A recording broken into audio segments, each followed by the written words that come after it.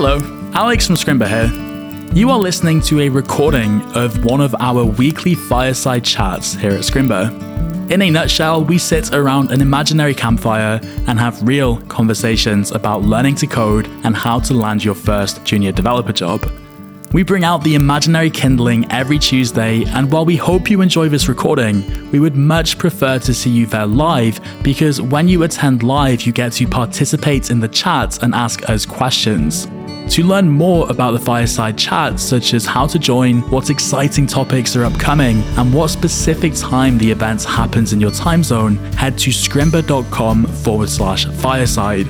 On behalf of myself, my wonderful co-host Leanne from Scrimba, and everybody else on the Scrimba team, and our occasional guests here in the Fireside Chat, please enjoy this episode, and remember to subscribe so that you see future episodes as well as support the show. Let's get into it. All right, 3 minutes past 5, and it's time to start the Fireside Chat. Welcome, everybody, to another Fireside Chat.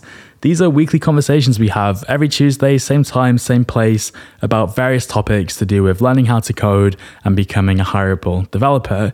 With that said, starting a YouTube dev channel might seem a little bit off topic, but let me assure you that it is very much on topic, because there are a lot of advantages to starting a YouTube channel around programming in 2021.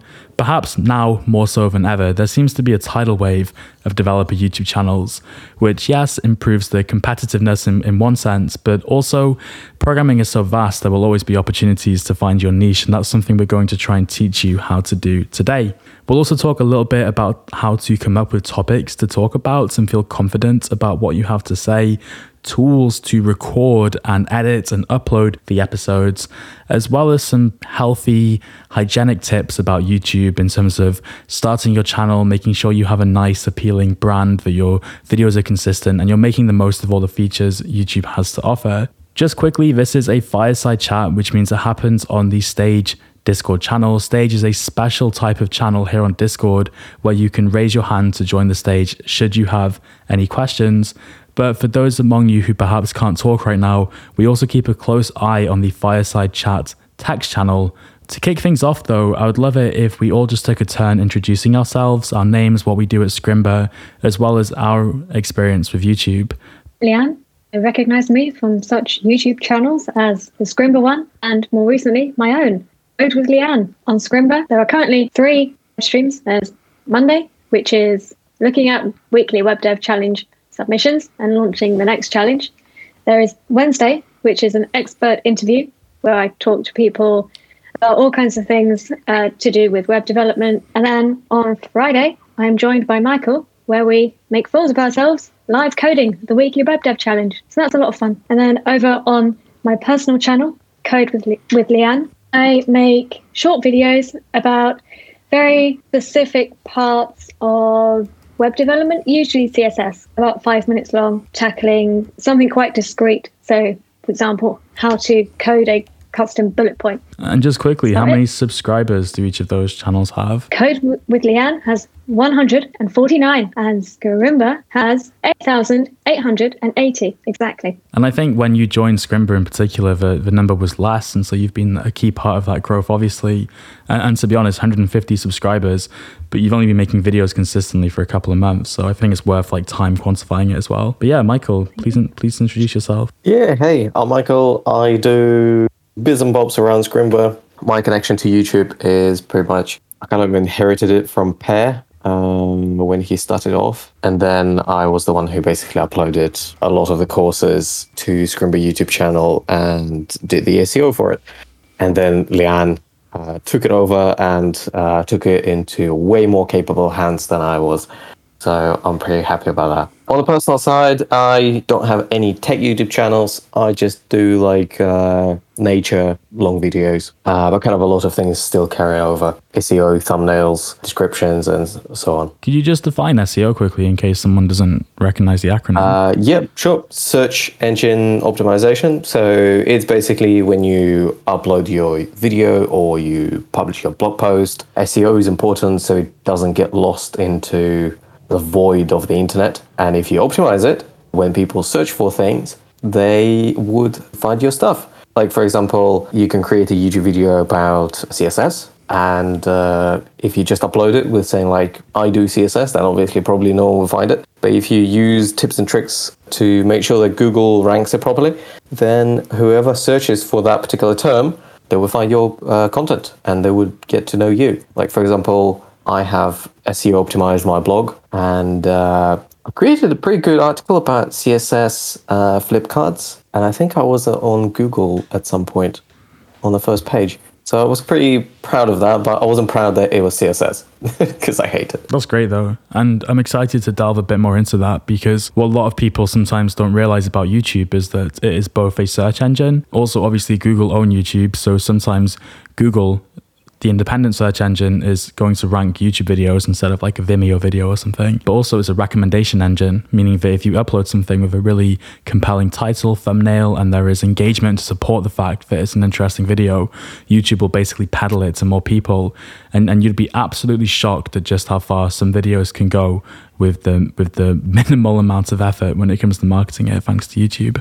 But yeah, my name's Alex. I'm a community manager at Scrimba. I contribute a little bit to the YouTube channel, but more so these days working on things like the Scrimba podcast and a Discord bot. On the side, I've always had a YouTube channel called Codecast that has 20,000 subscribers. But the truth is, a lot of those, I've not really uploaded a video in many years actually, and a lot of those subscribers have just come without me being very active, just because I made a few good videos way back when that YouTube peddled with the algorithm, and it earned me a lot of attention and opportunities. Crucially, like, I really genuinely think that I got my first junior dev job because in the email the company sent me, they were like, "We saw your YouTube channel, we think it's really good. Would you perhaps be interested in coming down to speak to us for an interview or something?" And so I'm obviously very bullish on YouTube. I think it's a great platform, and whether it's YouTube or a different platform even, I think there's a lot of benefits to talking about code and teaching code. As you've probably heard us mention many times before at Scrimba, it's something we believe in a lot. But with that said, let's focus on YouTube and let's talk about some of the specific reasons why, if you're a junior developer or you're an aspiring junior developer, that you should perhaps consider creating videos for YouTube at that. Perhaps, Leanne, you could talk us through this a little bit and we'll branch off in a few different directions as we see fit. The reason I started my personal YouTube channel, Code with Leanne, was mainly to help me to learn. And it does this in a few different ways. So solidifying your knowledge. It's the classic, you learn something in a tutorial, have you really understood it? You can test that by creating a video. And a few times, not all the time, but sometimes I've started to try to explain it and then realize either I didn't understand it as well as I thought I had, or there's an edge case that I haven't encountered that works in a slightly different way. There's that. You can also show off what you know and prove your knowledge. So like Alex mentioned, it's a great way to demonstrate your skills before you even get anywhere near the interview stage. It's a bit of a diary or reference for you later. And by that, I mean kind of two things. So if there's consistently struggle to do, but you don't do very often, so you can never remember how to do it, if you make a video about that, so you're going to help other people who get stuck. And secondly, you'll help yourself in the future. You can just watch through your video again and not have to search on Stack Overflow for 3 hours. It can also be a diary for your progress. So you can look back in a year and see what you've learned in terms of skills, and also, hopefully, how much better you've got at making videos. It's a good way to meet people as well. You might be interested in doing collaborations. It's a great way to network, get to know people, share your knowledge. So perhaps you don't have much knowledge on a certain topic. You know of someone who does. You can pool your knowledge and create videos together. And building an online presence, as we've discussed in a few of the live streams, is very important in your job search. So some people like to run blogs to do that. Another great way of doing that is YouTube. Yeah, I have to admit, I remember once we were hiring a developer and we asked him an interview question. And his reply was, "Oh, I made a YouTube video about that." And we watched it right there in the interview. And that was very strong signal for the candidate. So we quite enjoyed that. I can't believe that happened. That's incredible. Yeah. I've often felt like, if you make a YouTube video, Imagine you are practicing for a job interview. You not only need to understand the concept, like just an arbitrary example, but it could be that you're learning a merge sort algorithm, for example. Part of the test isn't just to code it and make it work, but probably to talk through your solution. Imagine making a YouTube video just to practice talking through that solution. You're going to get better and more eloquent. You're going to anticipate questions as you kind of think through it more. If you ever do upload it, the comments might point out a correction, but better someone in the comments than an interviewer, right? And oh my God, if you can actually bring it up in the interview and say, hey, I don't know the answer, but I know where to find it, and I'm the one who made the resource. I think that's not only helpful, but it's just cool, right? Like I like working with people like that who are doing cool things like making YouTube videos on the side. And it probably is a really positive signal. That's so cool you actually experienced that. Brilliant. So just in the chat, I'd love to know, like you're obviously here at a Fireside Chat about starting a YouTube channel. Perhaps some of you are just consistent and show up to most Fireside Chats. For that, we really appreciate you. But if you have a specific interest in YouTube, I'd love, and we would love to hear why, what your interest is with YouTube. So if you just take a moment in the Fireside Chat to write a little sentence about if you are interested in making a YouTube video or making YouTube videos, you can just simply write that you're interested. If you're interested for a specific reason, if something's, motivated you, or you think there's a specific reason you should be doing it, we'd love to hear about that too. I wanted to come back to something you mentioned, Leanne, about the benefit of collaborating and meeting with new people. Are there any sort of real examples out there in the world that any of us can think about? Certainly on the Scrimba YouTube, on the live streams, I had the opportunity to speak to of people that I wouldn't have had any chance to really speak to otherwise, including Scrimba teachers like Aaron Powell, Gary Simon, lots of career experts, recruiters, and people who review CVs and LinkedIn's, and lots of other experts over the few months I've been doing it now. It's been really cool. And some of those we've also brought into other aspects of Scrimba. For example, Gary Fisher, who was the accessibility trainer, is now making a course for us. And we've had some of our guests that come over to the podcast. So yeah, been really good for that. I'm really excited for that course on accessibility. And yeah, the podcast, exactly. Like there are so many people that I have an opportunity to speak to.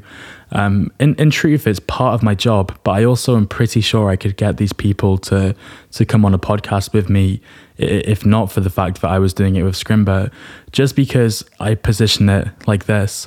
It's like you can talk to me for an hour and I will help broadcast it, and then you're helping hundreds of people.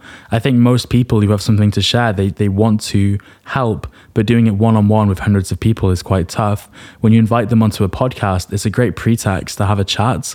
And if you are revolving the conversation around something fairly general, maybe even but here's the thing, even if it's about your specific coding issues or your specific career issues, you'd be surprised at how many people would be happy to come on and help you with those things. Kent C. Dodds, who was on the podcast recently, he reminded me that back in the day, if he ever had a Google Hangout chat with someone, say somebody who followed him, messaged him, he has over 100,000 followers, so it comes up from time to time. I said, hey, Kent, can you help me with this? He's like, okay, we'll jump on a Google Hangout, but we are going to record it and upload it. And in Kent's mind, I think this was a way of helping someone, but not just the individual in the call and then the data or the knowledge going into the abyss. But obviously, if it's a YouTube video, it can be shared with hundreds of people and for years to come. And what Kent also pointed out was that because of that exact same thing, that's how he got people like Dan Abramov to talk to him. He would say, Dan, I have some questions about React. I know you're really busy. What if you join me on a Hangout and record it and we turn it into a YouTube video? And now you're helping me, but everything you share is going to be broadcasted to more people. And obviously that's quite a legit example. Like Dan Abramov is or was a core contributor to React. Kent has a big audience. That's quite a natural fit. But there are many, many more examples of people with less followers. You could invite Leanne or Michael onto your YouTube channel. Would you guys join? Definitely.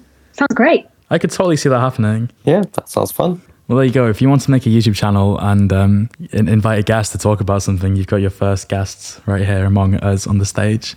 That's very cool. Here's something I want to draw attention to before we go too much further, because it's something that I've heard before and it seems to resonate with the chat here a little bit.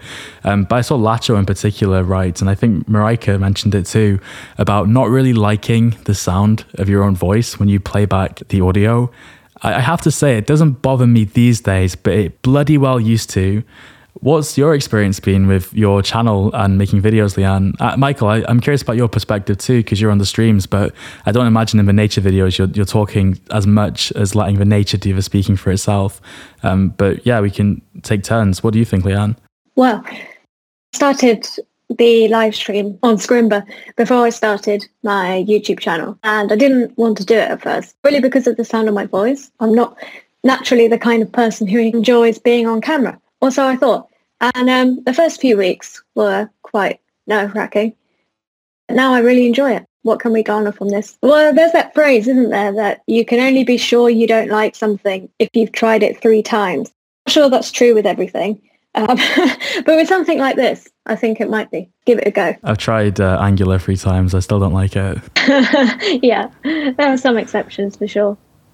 In terms of not liking the sound of your own voice, I think that's kind of universal thing that everyone has, so don't worry about it. It's extremely unlikely that you have a noticeably silly voice. But that's it. Like, I actually do have one, but no, you don't be silly. Most people don't. But it's true, isn't it? Like, you would never, you yourself, if you're someone who's not sure about the sound of your voice, you have probably never, ever watched a YouTube video or a TV show and been like, oh, that person's voice really stands out to me as being strange or unlikable or something like that. Like, logically, you know that it's just in your head. But I also think it's in your head for a very, very legit reason, which is that I think we hear our voice through our ears, and humans and people, we like things we're familiar with. So we get comfortable with the sound of our voice as we know it. But once you record it and play it back, it will sound different. It's actually true that if you see a reflection in a mirror and then you get a slightly different mirror, you can feel less or more attractive in it, because it's actually not what you're used to, right? Like you kind of grow to like what you see the most often and are familiar with. And so the actual solution to this is just to push your comfort zone a little bit and record it. And to be honest, you don't have to play it back. Like, if we're being honest, like you could just not play it back, to be honest. Don't worry about it, basically. Pretty unlikely that you're going to be like Janice from Friends or something. Oh no, I feel self-conscious laughing after you said that. I've got to be but yeah. Chandler. Yeah. Is it something you've ever struggled with at all, Michael, or is it just become quite natural? Yeah, I still hate my voice.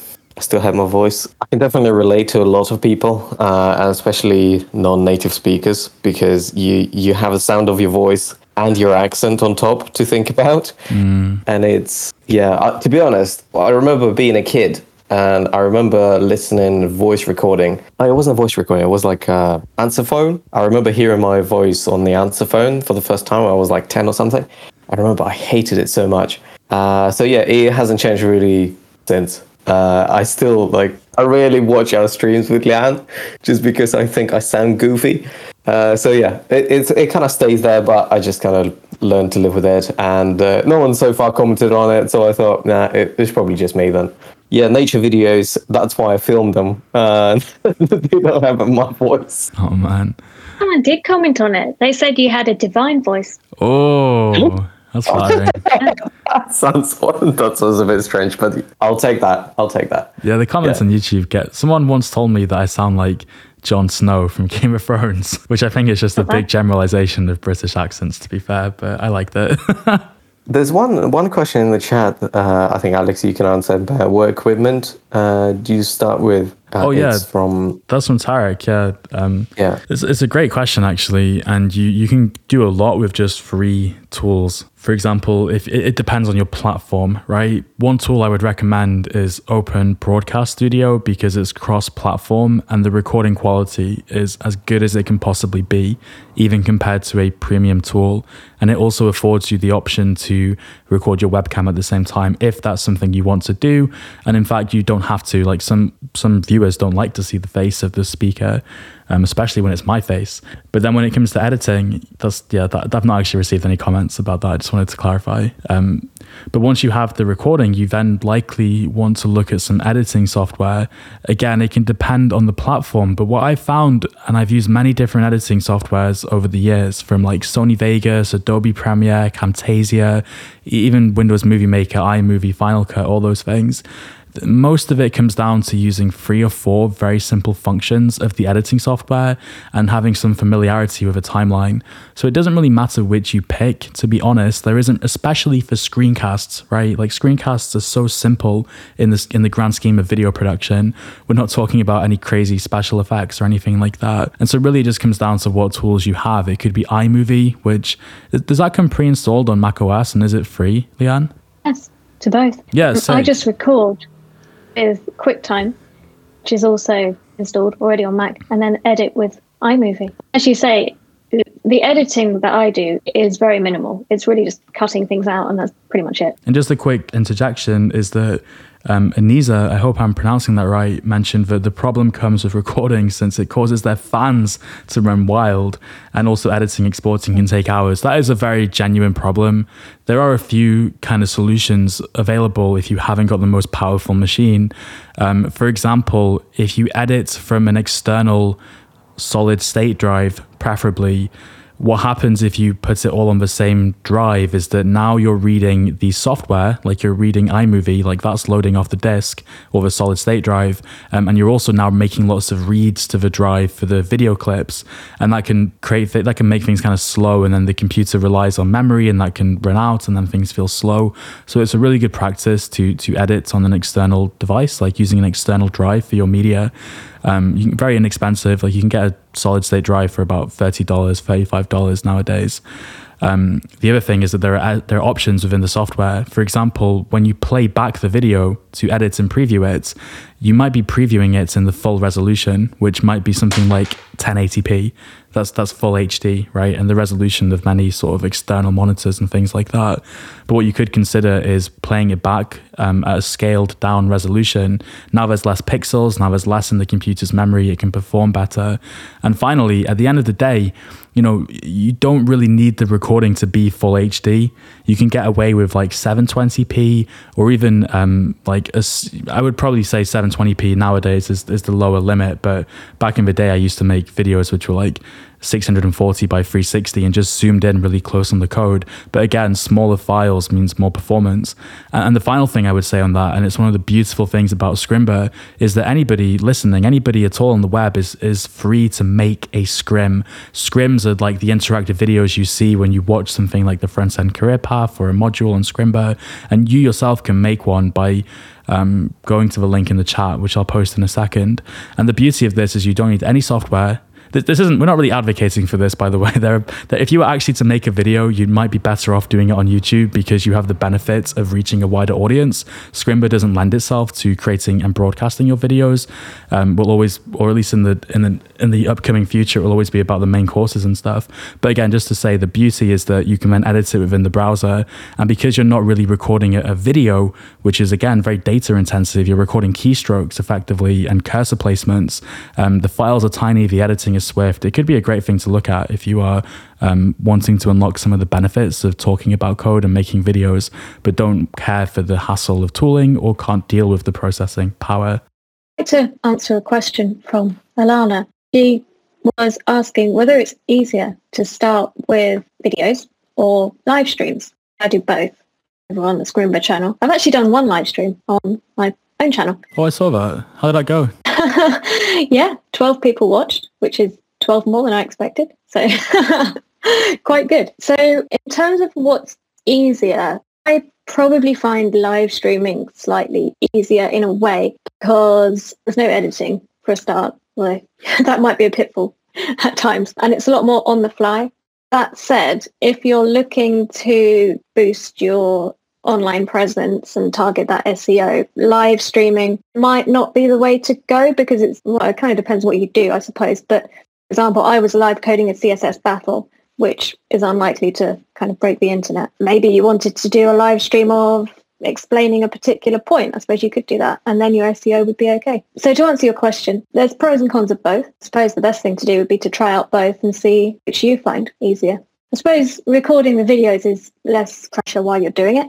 It's more preparation beforehand. I agree completely. Honestly, I think it'd be pretty nerve-wracking if you've never spoken to a computer. to do like a live stream. But I think you can overcome that with just a simple mentality change, which is that, you know, instead of thinking about it like a grand presentation, just imagine you're on a Zoom call with a friend or someone from the Scrimba community or a coworker, and you're just explaining a concept to them. It's so relaxed, and you just happen to be recording. Yeah, that's a very good point. I think this could be a nice segue into, and keep the questions coming, by the way, but we're absolutely loving this, or at least I certainly am. What about you guys? Yeah, definitely. So yeah, please keep the questions coming. It could be a good segue into like video ideation, because once you have your tools and you have the confidence, it's like, what should I make videos about? How do you approach coming up with ideas and topics for your personal YouTube channel, Leanne? They kind of come to me in a way. So from, let's say, three main sources. They are reading around the internet, CSS, usually. If I find some funny little tip or part of CSS that I didn't previously know about that I think is interesting. And I also find them sometimes in the comments. I make one video and then someone asks underneath, can you make a video about blah, blah? Or they might suggest, oh, do you know there's also blah, blah? And I'm like, oh, cool. I'll make a video about that then. And then sometimes it's what I want to learn myself. So have a look at my channel. I have one about custom curses. So I heard about them. I wanted to know how to make them. So those are the three main things. And I keep a list of potential video topics, because sometimes you come across them, you know, if you're just looking at showing the queue at the chemist or whatever. I just keep a list on my phone, all the topics that I've come across, and then choose whichever one I'm really interested in. Or sometimes there are certain tools you can use to check out which topics have high search. A lot of people are searching for it on YouTube, and there is low competition. You should be making things which are interesting to you as well. Because if you're just chasing the SEO, that's going to get miserable quickly. But that's it, isn't it? Like if it's something you've recently had to figure out, you know, and you find interesting, I think it'll come more naturally to you then to talk about it. And I honestly think it's worth separating in your head the two ideas of, you know, making videos and enjoying the videos, and just accept that if it helps just one person, that's enough. If it helps two people, which it certainly will if it helped one, that's great. Now you've got twice the output for your effort. And from there, who knows? But if you go in trying to be an influencer or trying to build a big audience from day one, it could backfire. It could affect your long-term motivation. And at the end of the day, you want to have fun if you're to do it for a while.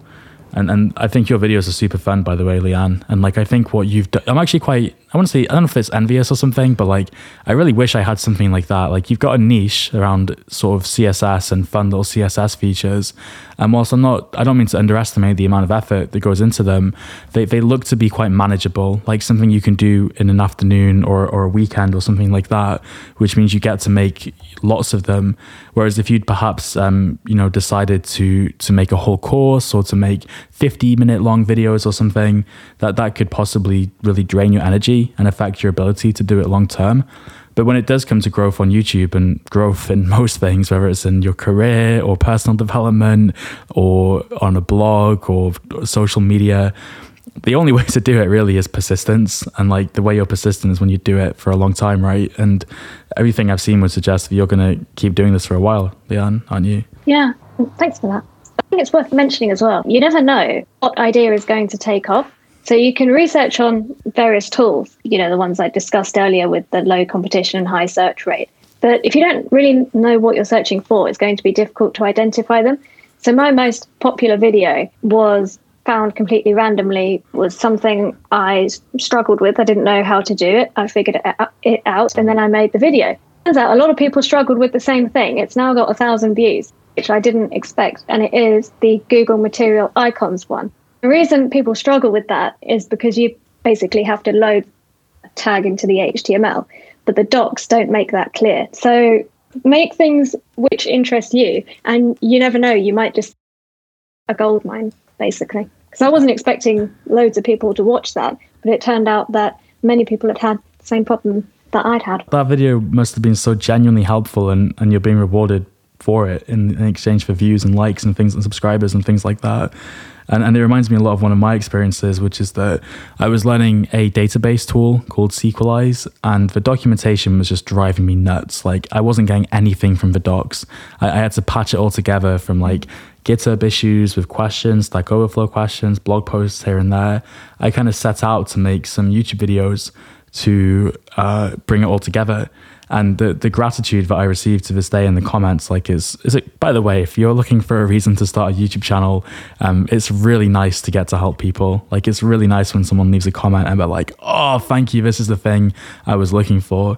And you know, the kind of appreciation you probably feel when you find the missing answer is now going to be coming your way, and you get a lot of good vibes from that, and probably opportunities as well if you do it in the right way. But yeah, solving your own itch is like such great advice. There was another point I wanted to make.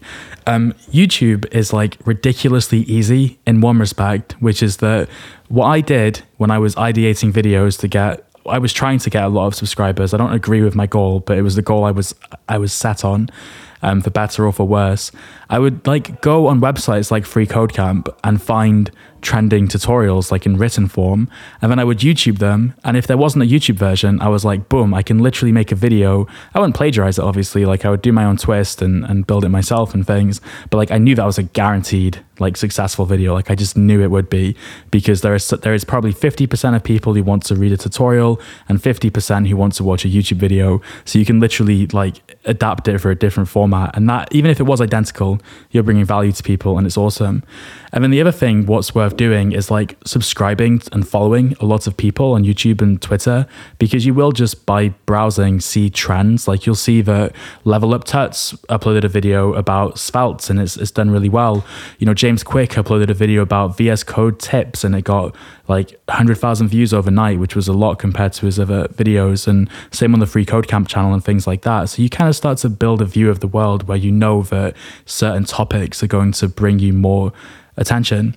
But yes, on the topic of YouTubers like Level Up Tuts and James Quick and Free Code Camp and who else, I would love to know who some of your favorite YouTubers are. Like, who are some coding? Sorry, I don't mean like, you know, what's his name? Danny Dobrik or whatever. What's his name? Jason. Bugger me, I forgot his name. But I'm not talking about like beauty makeup people and stuff, but like coders. Like, what are some of your favorite coding YouTubers and why do you subscribe to them? Let us know in the Fireside Chat. What about you guys? Like, are there any particular... Michael, you are like a encyclopedia of coding resources. Like, but I've seldom noticed you mention YouTube videos, actually. You're normally referring to like articles or books or podcasts. Are there any YouTube channels in particular you look forward to them uploading a new video? Normally I kind of recommend materials that benefited me most, and usually like I discover new things with YouTube, but I really learn about things by reading about them, like docs or books or blog posts. So it's kind of, YouTube for me is like a gateway drug into some kind of new tech. I'll look through my subscriptions and I'll let you know. Come back to this. There are a fair few that I quite enjoyed, Kevin Powell. I knew you were going to say Kevin Powell. You're a big Kevin Powell YouTube fan. I know that. I'm not surprised. Like, his videos are great. We see Brad Travesty in the chat. Kevin Powell, Denny mentioned as well. Come on, let's hear some more of your favorite. Yeah. MPJ, he's been gone for a while. Do you remember MPJ? He's like the Swedish guy, Fun Function, I think. I think he quit. Yeah, he does some other advocacy thing. Coda, I love her videos. Do you know that like her husband is like a professional videographer or video editor, one of the two. And so I think when she started, I don't know her personally, by the way, I'm drawing this from watching her videos, but she didn't really know how to make videos, but she knew how to code and clearly how to teach. And then her husband would help edit them. And rather than just like pull them together, like he added so many, despite my earlier comments about special effects, like they go overboard with animations and effects and things like that. And combined, they're just the best videos. I'm such a big fan. Anya Cabal, she's great as well. You quite like Anya as well, don't you, Leanne? Definitely. I think her tutorials are really fun. I feel like we might sound biased sometimes at Scrimba, because obviously Anya is a teacher at Scrimba and we love her content, but I think her YouTube channel is great in its own right. And she's like, she seems to be smashing it as far as I'm concerned. Like, just great video ideas and bringing on guests and things. Like, didn't she build like a clone of... I want to say it was like a Netflix clone or something, and then she got an engineer from Netflix to come. I think it was a different company, but she got an engineer from Netflix to come and review her code and stuff. That was so clever. Oh, cool. The Net Ninja, what's that about, Marika? I've seen them come up a lot, but I've not really seen their videos. Tyler Potts, I recognize. Oh yeah, Net Ninja is pretty good. Really? What's that channel about? All sorts of things. It's basically like front end, back end, databases, and yeah, he's really good. I'm not entirely sure where he's from. Like somewhere up north, like Manchester. Or something. He's British. Oh, sick. Yeah. Have you guys come across Ben Awad? Yeah, I saw a man post about Ben Awad in the chat. I like his videos. So what have we spoken about? We've spoken a little bit about ideation and confidence and how to edit videos. We haven't really spoken much about YouTube in and of itself. And this is something I'd like to get your take on, Michael, because this is the kind of interesting part. Like when you were managing the Scrimba YouTube channel before Leanne, is it fair to say that like it wasn't like a highly creative endeavor? Really, you were taking some of the Scrimba courses that were repurposed to be YouTube videos and uploading them, which meant all the focus was on optimizing them so as many people saw them as possible. What kind of things did you consider? Yeah, correct. So we were basically taking out YouTube video, all the whole Scrimba course, compiling it into like an hour or 3 hour long video and just uploading it into one thing. Like for example, Alpine.js video on YouTube or our Vue course and many more. Yeah, they're basically all done in that way. So it's like I suppose the easy parts like the title and description are kind of already there. I didn't really have to think about it because, Scrimba has already come up with title and description. But the rest of the things that are required is you need to choose like which section it goes in. And then you basically try to optimize the title to make sure that you have SEO optimization on the title that it ranks pretty highly. And also, like, everyone likes convenience when you're looking for things, and that will be like timestamps. So when you go to a video and you see that the length bar on the video is conveniently split into these like really neat chapters. So you basically have to split that with a timestamp. And on YouTube, it's pretty simple. You just, in the description box, you type, like, for example, 00:05:00, and that means like from 5th minute there will be a certain chapter, and that would create that effect that people can just click on it and know what they're watching. And obviously I kind of got the idea from, when you go on compilations of different songs and there is always one top comment that is like listing all the songs in the whole video with timestamps, and I was like, yeah, clearly people need that. So I just started inserting them into Scrimba, and then I noticed that other YouTubers do the same thing. So I was like, oh, okay, so I accidentally did the right thing on that one. And then, yeah, like you can also pin comments and interact in general with whoever comments on your videos. That propels them a little bit higher up. But mainly, yeah, it's all about like SEO is probably the most important thing, and we could probably talk about it separately. Sure, yeah. I think, well, here's a question about SEO for you. It is a bit of a loaded question because basically I did this YouTube course at the beginning of the year called the Part-Time YouTuber Academy. It's quite expensive. It's run by a guy with like 1 million subscribers. And I learned a lot, actually. I don't remember all the details, actually. But one thing they went into a lot was this YouTube SEO and things like that. And it seems to be a bit nuanced. So I'm happy to like discuss it a little bit. But I'm wondering what you think about like tags and things like that, because back in the day, I'm talking like 2010 or something, YouTube wasn't as populated and sophisticated, right? The algorithms evolved. Nowadays, I'm curious like what the impact of tags you think is in the video, whether it's like just adding keywords to the description or there is even a tagging feature when you upload a video, I think you've noticed. Yeah, I kind of read conflicting information about it. Some people say tags are useless, but I kind of thought, if it's there, I might as well use it. And if it's useless, then fair enough. But if it's actually useful, then I'm not missing the opportunity to actually use that feature. So for me, it was the tag. I tried to optimize the tags to be very thematical. So I go from like a broader technology, just a couple of tags. Like, for example, if it was a course about Vue, then I would just say like JavaScript, HTML, CSS, front end. And then I would try to pretty much have all the tags from the chapters of what people might be Googling for. So for example, if you're learning Vue, you would want to learn about Vue router, or you want to learn about Vue props and all the different key things that people learn about Vue. And if it's covered in the course, then I'll definitely tag it as a separate thing. So if someone goes to YouTube and they type view how to route to an element, so due to that tag and also possibly due to a timestamp in your description, YouTube can optimize your video a little bit higher up. So the timestamps, they kind of serve a dual purpose. On one hand, they're convenient to your viewers, but on the other hand, they're loading your description with SEO optimized terms that people will definitely be searching for. I like what you're saying a lot, because the number one thing when you're making content as an independent creator, whether you're like a dev doing it on the side especially, is just to create content that is valuable. Like the biggest indicator to YouTube is going to be that someone clicked on your video, then stayed on your video. And if the timestamp is what enables them to find the specific thing they're looking for and watch that specific section, that can only be a good thing. And yeah, like you've probably noticed that, right? Like when you search for some questions on Google, they actually show you a YouTube video with a timestamp about where the answer starts and ends. And I find it very hard to imagine that data isn't coming from the timestamps. Yeah, correct. It does come from a timestamp, although I do feel like the video needs to be really popular to hit the first page of Google. For Google then to clip that particular part. But yeah, like if you learn how to do some, like, you know, how to put a bookshelf on, then YouTube basically shows you Google shows you a YouTube video with a clip on how to do it.